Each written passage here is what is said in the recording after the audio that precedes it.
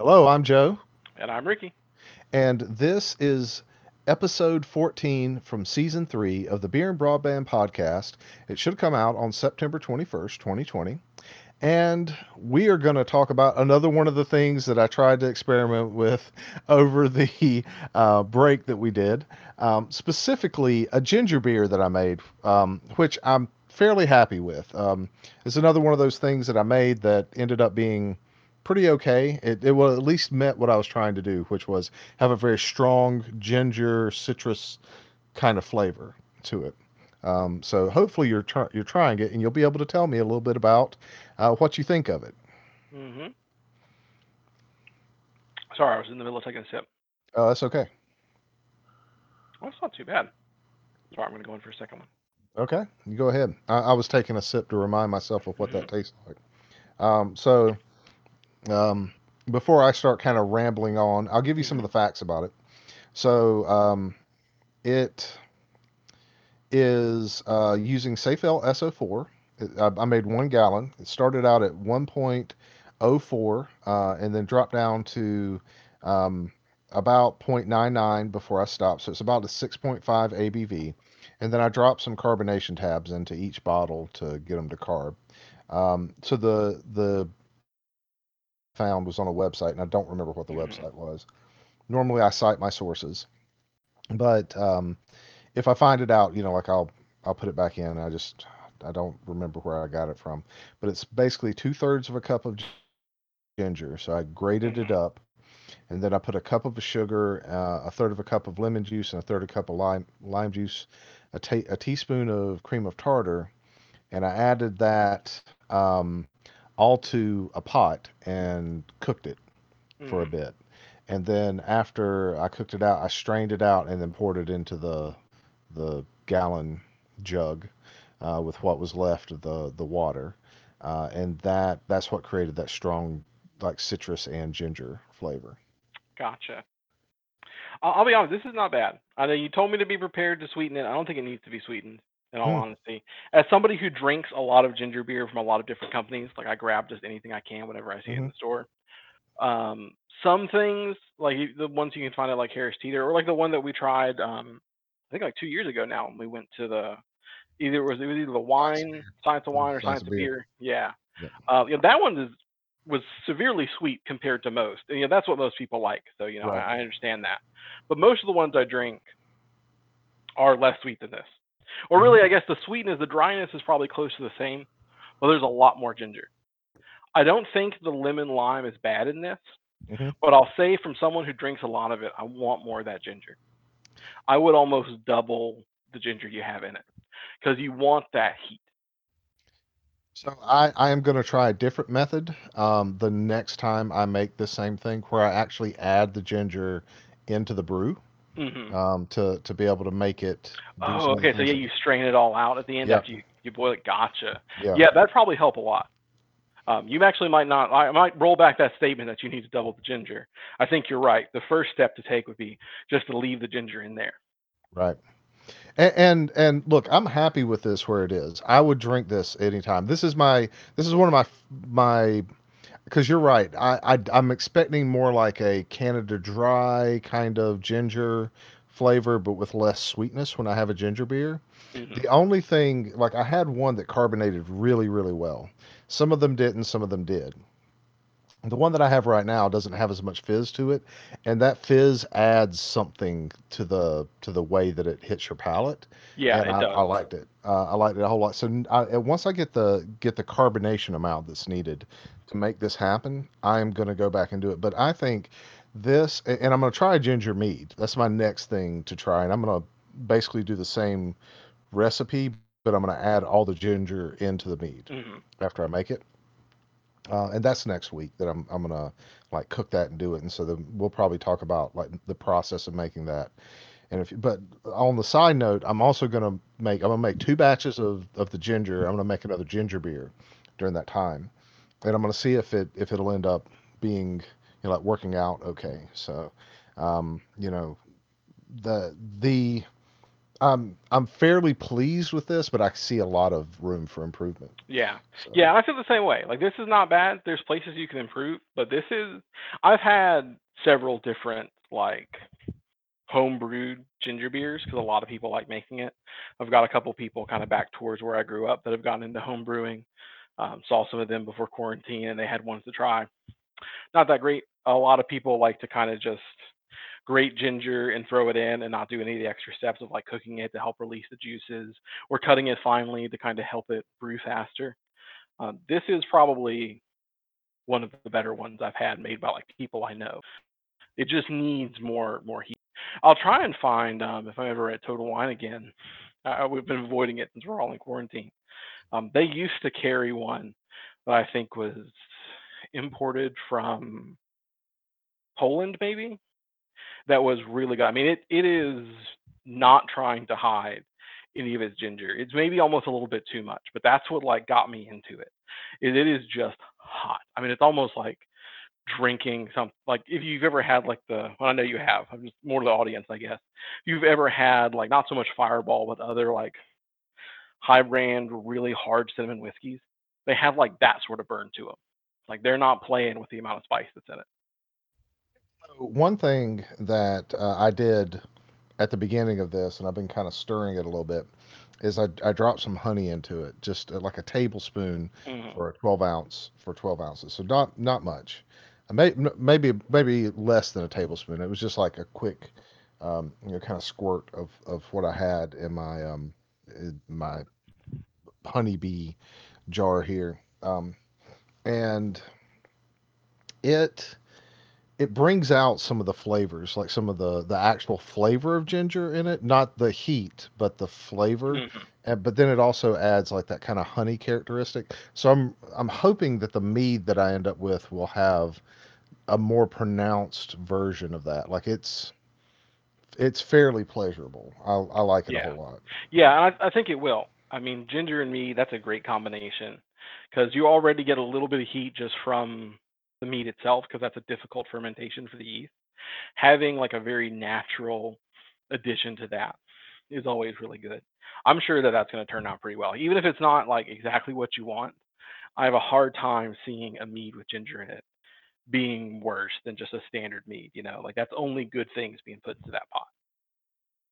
And I know that I put baking the ginger mead as one of the topics of this episode. So I'm more like talking about the plans for making it, Hmm. because I wanted to see what I could do, and I was hoping that I'd get to it last night, but I just didn't end up being able to do it.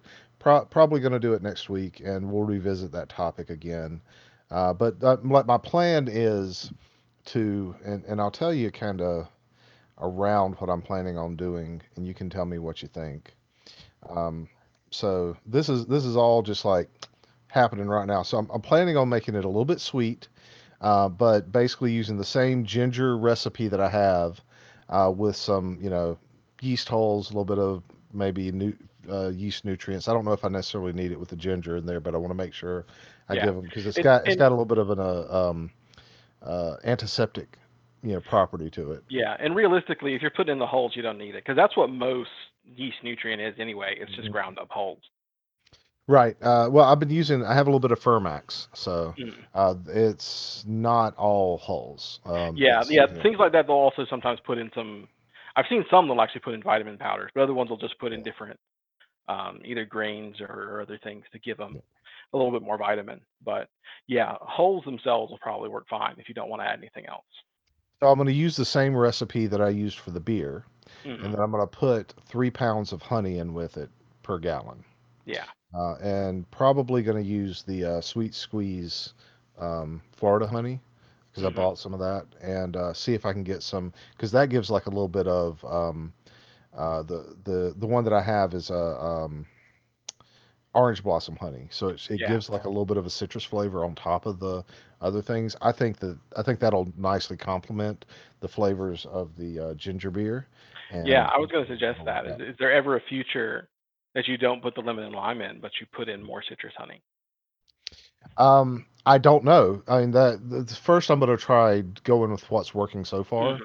and then maybe the next gallon that I make will be just ginger mead, a orange blossom honey, and um, nutrients. And that's it, and see how that works out. Yeah. So I'm not 100% sure yet. Um, but yeah, that's my plan, anyways. So there you go. Um, we'll see. I can make. I mean, I'll probably make like 3 batches of ginger mead over the next year, because I really like that, and it's easy to get ginger. I mean, ginger's so it's readily available everywhere, Hmm. right? Um, so let's talk about Ansible. Um, and well, first of all, tell me what you know about Ansible. I'm not 100% sure Yeah, what you I know. actually know a decent amount textbook wise. I don't have too many things I actually try and automate with it, but it's one of those like hot topics in IT right now. So I've taken like some Pluralsight classes on it. I've taken no classes on it. I I've got a lot of people that have told me, because we use a product called Network Service Orchestrator Mm. to do our automation for network automation, right? Um, but Ansible has some of the same functionality. It's not quite as robust Yeah. to do all of the things that we already do, but you can build some of those same automations out of it. Um, and so I have some Linux servers in my house. I have a DNS server, a Plex server. I have a couple other things that are run off of Linux.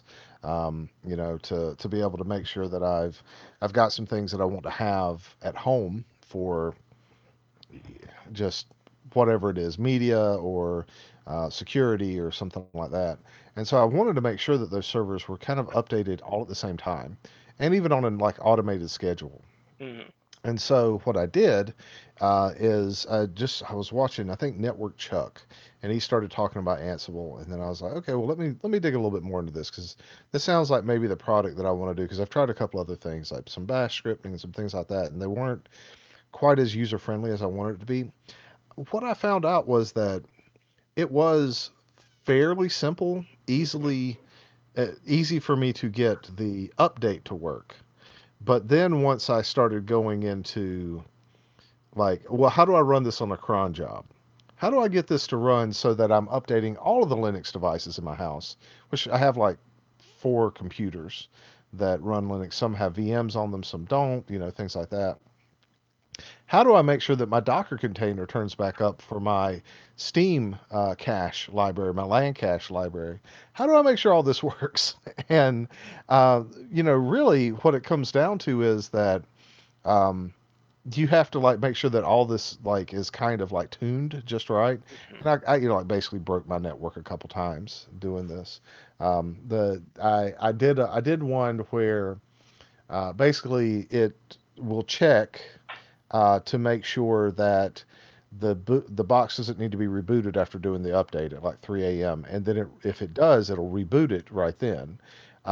Well, the problem is that even though I had my Docker container set to restart, it was only set to restart um, unless it was stopped. So like if it Hmm. crashed or something. Okay. Yeah. But when the reboot happens, it counts as it being stopped. So it just didn't never turned back on. So my Hmm. LAN cache server, my Nginx um, LAN cache, Docker container, never came back up. So my DNS was all down because it's like the upstream DNS to my Pi-hole. By the way, LAN cache plus Pi-hole is pretty awesome. Hmm. Um, so just an aside from the whole Ansible thing, you want something that kind of makes your Steam library update faster. You want to make sure that if you have multiple Windows devices in your house, let's say your wife has like, a Windows laptop, and your kids have a Windows laptop, and you have a Windows laptop, and you want to make sure that anything that gets on your home network gets its Windows update faster. You don't want to, I'm not even worried about conserving bandwidth, but I'm more like, I get a gigabit pipe to my house, and I'm not like rubbing anybody's nose in it, but that's just what I get, right? Hmm. And I'm not as concerned about things like that, but sometimes it's still slow over wireless. And people in my family, they're like, "Oh, wires, they suck. I hate wires." Blah blah blah. And I'm like, "Well, you know what? I hate also hearing you gripe about how slow getting whatever update is, and you're sitting here and you're having to waste time." Mhm. So the Nginx thing is set to do Steam, Windows Update, um, all of the services like GOG and all that other stuff. Like that LAN cache thing is just it's awesome. It just it I'm blown away by how functional it is. I tried to get it to do it once before, and Mhm. in an earlier iteration, I had a lot of problems getting the other functions other than the Steam cache to work. But once they worked it out to where they just by default have all that set up, it's like a well-made French meal. It's There you go. delicious, delicious. Um, but back to Ansible. Or did you want to have any? You have any comments about that? I just started talking. I didn't give you a chance to talk. No, Sorry. no. I mean, I think your experience is pretty typical, especially with Ansible. It's an amazing tool. I mean, I will say, I mean, it might not actually be, but in terms of like the people that talk about it and where you see people applying it, it is probably one of the most used automation softwares. I don't know the exact numbers, but it's a great tool. The only issue with it is it's extrapolating so much of the coding aspect that you can sometimes run into those problems, like with what you saw, because everything you're doing is now being translated into just like human readable stuff. You don't get to see what the machine sees, so you can't catch those problems as easily. I had a conversation with somebody about, between Ansible and SO once, and the kind of conclusion we came to is Ansible is easier. NSO can give you better results, but you have to work a lot harder at it. And so it just comes down to that. When you're making home projects, you probably don't want to put in as much work as you have to with some of these other automation suites. And even just in like even enterprise IT, if you're a mostly IT shop that doesn't have a whole bunch of development training, or even just like sometimes you almost need full-time developers if you're running really big automation suites in it, you know, it's kind of the industry leading tool for a reason. You can run into little problems with it, but it gets the job done. I don't. So I think it's the industry leading tool because most people that run servers are also admins, Yeah. and so this stuff is this stuff is like geared towards developer admin type stuff, so like a DevOps type role. Um, I mean, I have no qualms about its drawbacks and its flaws from a person who both does DevOps, is an architect, and has to evaluate like technology. I would to run my network. I would not use Ansible, but I also wouldn't use some of the other tools that have been proposed to me. I'm not going to name what those are.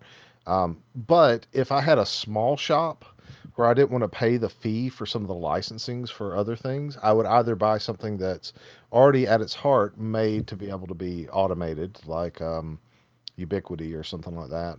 Or if I needed to have more control over the automation, I probably would use Ansible for automating most things. I think I could get by with doing network stuff. I don't Hmm. know that I would do it for most of it though. For most of my network stuff, I might use just Python scripting. I have experimented some with the Ansible network stack and things like that, and I'm not as fond of that. But I see why people use it because if I was a Linux admin, this is definitely the tool that I would use to update my servers to do like I wouldn't even worry with bash scripts. It would just be Hmm. Ansible. Some there's some things Bash does great. Make some aliases, do some other things like that, make a couple of like scripts that I want to have. But when it comes down to it, Ansible is a great way to run that. One of the problems that I see though is if you have a mixed network environment. Like, so if you have like, let's say you have an Ubuntu server for a web server that runs a certain type of software, and then also you've got a CentOS or Red Hat server that runs some software too. I can see that being a bit tricky.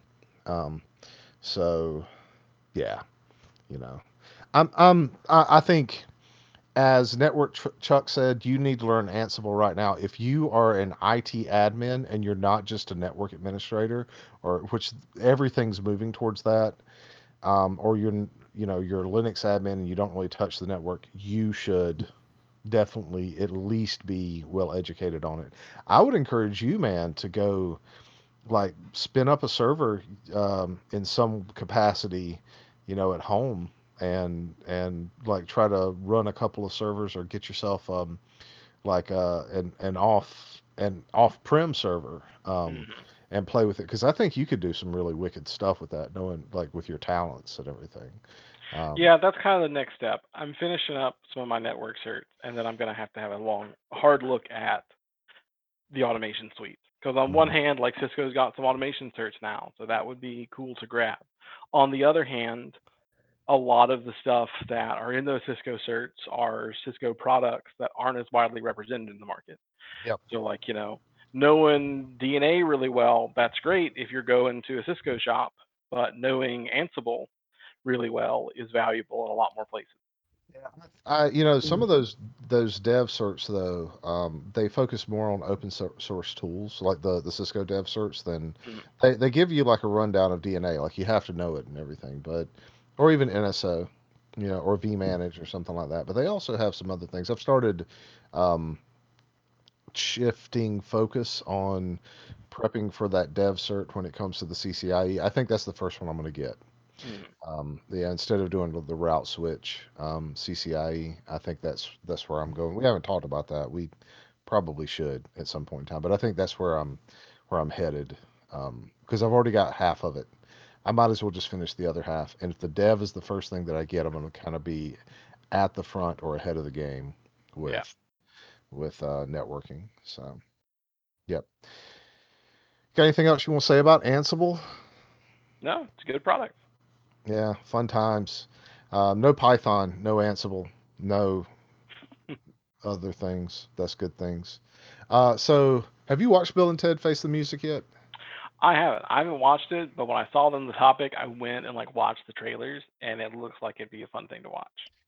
So, all right. So, I'm not going to give you any spoilers. It just like at the trailers. It's like what happens when things don't turn out the way you expect them to. This movie, I'm sure it's not the best movie of the year or anything like that, right? But I feel like it was a really good kind of wrapping up that storyline, Hmm. and it had some really great moments. I encourage you. Have you watched the first Bill and Ted's? No, so that was what I was going to ask. Is this something that I would benefit having seen the other movies from? How are we friends? And I have not let you watch or forced you to watch Bill and Ted's. All right, so I have to find some way to get you my copy of Bill and Ted's, I guess, because I have the first two on Blu-ray, Hmm. and the second one it has some good moments, but you don't have to watch it necessarily to get what's going on. No, no, you do. You really need to watch it. You need to watch Yeah.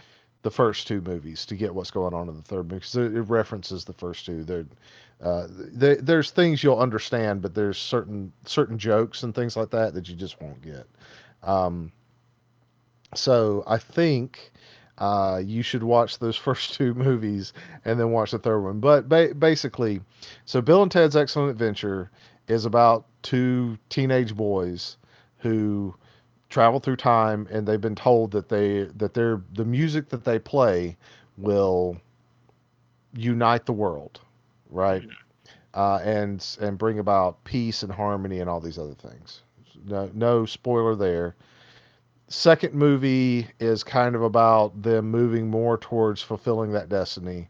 And then the third movie is about them not having fulfilled that destiny and kind of how that affects their lives, right? So that's basically all the trailers will tell you all that stuff about the movies. What I will say is the first movie is excellent. Uh, the first movie's great. I love it. It's like a laugh out loud 80s, 90s kind of comedy, right? And it's got Keanu Reeves and like, it's just great. Everybody should watch it. Even if you don't like it, you should at least watch it once in your life, right? Hmm. Um, And the second movie, it's like if you're a big fan of the first movie, you'll kind of enjoy the second movie, but it's not perfect. And then the third movie though is really like kind of brings everything together. I guess is the best way to put it. So Mm, okay. um, I highly recommend it. Got it the first weekend it came out. My wife and I watched it, and we had some good times laughing about it. So it's not perfect. Like I said, it's not. You can tell that they made it during, like a time, like a lot of it was edited, and a lot of it was done during a time where, um, people weren't able to be around each other as much and everything. So Mm, there's some issues there, but most of it was shot before. So okay. yeah. Um, any questions you have about Bill and Ted's Face No, the not yet. I looked up where I could watch the first two. It'll probably be a little while before I can grab those movies from you. And there's a couple places. They're on Stars. I've got a Star subscription, or I got my wife has a Star subscription. So maybe we'll hit those up next weekend. That'd probably be a good idea. And then we can revisit the Bill and Ted's talk. Hmm. Have an episode dedicated to Bill and Ted's if you watch it next weekend. So Apple and Epic, they're fighting. Yeah, Have you heard about this? I have. I've kept up with it a little bit. I'm not hardcore into it, but I've read quite a few articles from both sides about what's going on. You know, dude, I thought you'd be all over this as much as you play Fortnite. Oh yeah, I've seen someone play that game before. Who was it? I think it was Christian. Because they did that streaming stuff for a little while. I think I watched Oh them yeah. play it. I'll give Christian this. I screen cap one heck of a shot from him, like halfway across the map because there's like bullet curve and stuff in it. Uh-huh. Just nailed the dude. It was impressive. Yeah, definitely not my type of game and stuff like that. But I think one of the things that I mean, all the big tech people are talking about this and everything. Mm, Just from my standpoint, one of the things that this shows is that you can position yourself um, to be an industry leader and stuff like that, but none of that stuff is going to last forever. Like eventually, you're going to have something that kind of pulls you down a bit, yeah, and um, this kind of epic fighting between Apple and Epic Games. Epic's the new kid on the block. They're doing things to kind of disrupt, Valve, and they're doing things to disrupt Apple, and they're doing things to disrupt Google. And, not long ago, Google was the new kid on the block, and they were disrupting Apple. But I think that this is one of those things where don't cheer for either side of this. The yeah, only reason it's good is because they're fighting each other and they're not, doing crap to like take advantage of people because eventually they're going to be back to doing whatever it is that they want to do to charge you a ton of money for things that you don't really need. yeah. And I mean, they're basically fighting over who gets to take your money. right. It's good to watch them fight because it gets some highlighting on that these practices are happening. But at the end of the day, they're just fighting over who gets to be the person the microtransaction. Yep, exactly. Or who gets to be the person that gets the lion's share of that money, or who gets to Hmm. be the person that, um, is somehow in some way making the decisions about how those things are happening. Um, Now, I don't love Apple. I don't hate them.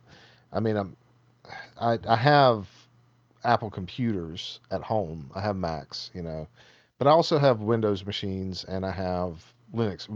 Most of the machines that I own are Linux machines. I have a one Mac that I own, and then I have a one Windows desktop that I own, Hmm. right?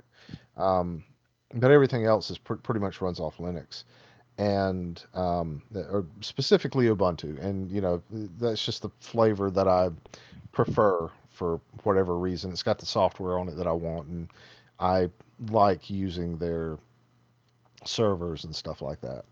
Um, CentOS is great. I don't want to say anything bad about that. So is Arch. Just have different, you know, uses. I have one Arch machine.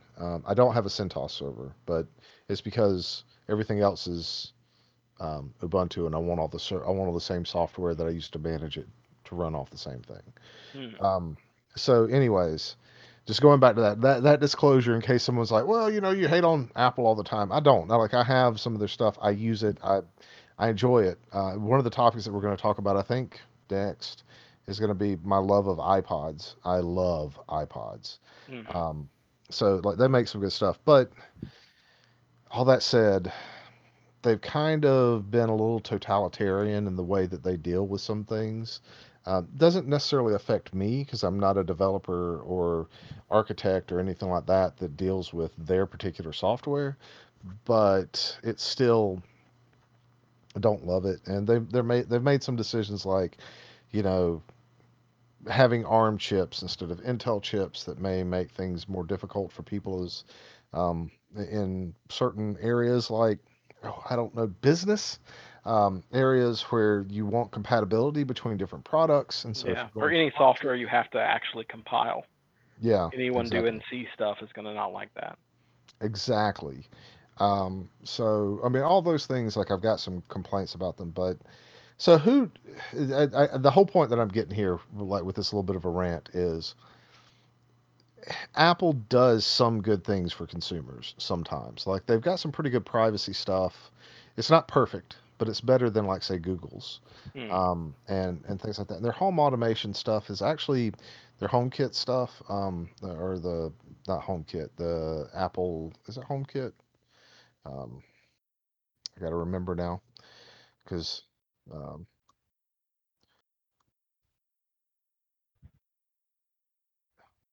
sitting here. Yeah, HomeKit. That's right. So Apple's HomeKit just had a moment where the HomeKit that works with Apple, whatever. That stuff. It's not something I know as much about as I do some of the other automation, but it is like so much better in some ways than other voice assistants and things like that. While at the same Hmm. time, because they're not willing to go to some of the lengths that other people do to like Google and those companies to encroach upon your privacies, they don't have as good of a voice assistant and things like that, right? So Yeah. um, I don't know that I really feel like Epic would be that responsible when it comes to things. Yeah. I mean, Epic has taken some not what I would consider best practices before. Even some other game stuff is a little bit shady. They're trying to lock developers into using their platforms, the exclusive deals, and things like that. They really, especially in the beginning, overboosted their numbers. They used to advertise that they sold so much more than Steam did. And what they really meant was when I think it was Metro, the second one, Metro last light. was starting to gain popularity, they made it exclusive. So they took it off of Steam and then put it only on their platform. And then Yep. said, look how many more copies it sold on our platform than Steam. It's like, well, yeah, because you took it off of Steam. You gave it a couple of weeks on one platform and then forced everyone over to another one when it was getting popular. So, that stuff's a bit shady. And even the stuff they're doing here with Apple. I mean, Apple overstepped. I mean, it's why they got ruled against in court. Um, they're being forced to reinstate the developer licenses and stuff like that. But they knew. I really think they knew what they were doing. They were banking on Fortnite was big enough that Apple wouldn't do anything about it when they broke the terms of service. You know, I think they were planning on them breaking, like doing something about it though. I think they're trying to. I actually think they're trying to position themselves so that they become the gaming app store, like an alternative gaming app store Mm-hmm. for Google and for Android and iOS, basically. That's my thought on it, just based off of the Mm-hmm. things that they're doing. But we'll see. I mean, I can't. That's predicting the future, and I can only postulate. I can't Yeah, 100% say that that's going to happen that way. that's okay. The fun thing about fights between companies like this is once it hits the legal system, certain things just become public record. So I haven't got a chance to read them when I was doing my research on this. One of the more recent court filings, they've had to make like a whole bunch of emails public, including the emails back and forth between Epic and Apple before the licenses were revoked. So it'd be real interesting to read through those and see kind of how these companies are dealing with each other behind the scenes, where there's not as much PR in play. Oh man, for real. So I don't really have anything else to say about that. Do you have anything else you want to say about that topic? No, it's one of the more interesting tech battles I've seen, because a lot of times they come down to like very specific, like little technology things, like is this technically stealing the design off of, because Apple got in a big lawsuit with somebody else a couple years ago. I forget who. Of Qualcomm, they got into a maybe. big thing with Qualcomm over stealing their designs and patents and things like that and giving them to Intel. That was one of the things that they got in trouble about, in the last couple of years. Gotcha. I don't think that's what I'm thinking of. I remember it came down to being a really petty, and Apple lost. I was Yep. just like, did this phone look too much like an iPhone? That's the Samsung, Samsung. That's right. That's right. Samsung lawsuit. Yeah. Yeah, so like It, that stuff's kind of boring because it's petty. Like this one, like more with the games and like a who is really in charge about what goes into the game is kind of more fun to see, because it is that battle of domain of like technically it's part of the program, but then just some random contract that nobody reads. Like that was the fun thing. I'm not sure if you've read through Microsoft's response to what's going on, but they took a really into that. interesting Yep. stance of just being like, you're just fighting over these contracts that nobody ever reads, no customer ever looks through it. I mean, even the developers, when you present them with an 800-page, this is, the terms of service to use my platform, nobody reads those things. Nobody can remember all that stuff. So it's just people playing around with these gotchas. Exactly. And it's ultimately going to end up being, probably terrible for everybody that you're Yeah. fighting because it's going to cause some sort of problem that's horrible. Yeah. Again, it's just people fighting of who gets to take the customer's money. Yeah. All right. Well, this has been episode 14 of the Beer and Broadband season 3, second half. We are going to have probably about 10 more in the second half, and then we'll be back around. So we're going to talk for a bit about some of the brews that I've been doing and maybe some of the other plans that we have to do stuff later on this year as far as brewing, and maybe some of Ricky's next brews. But other than that, we hope that we will see you next time, and maybe tweet at us or something like that. Give us some questions or thoughts on the episodes, and we'll catch you next time. Thanks for listening.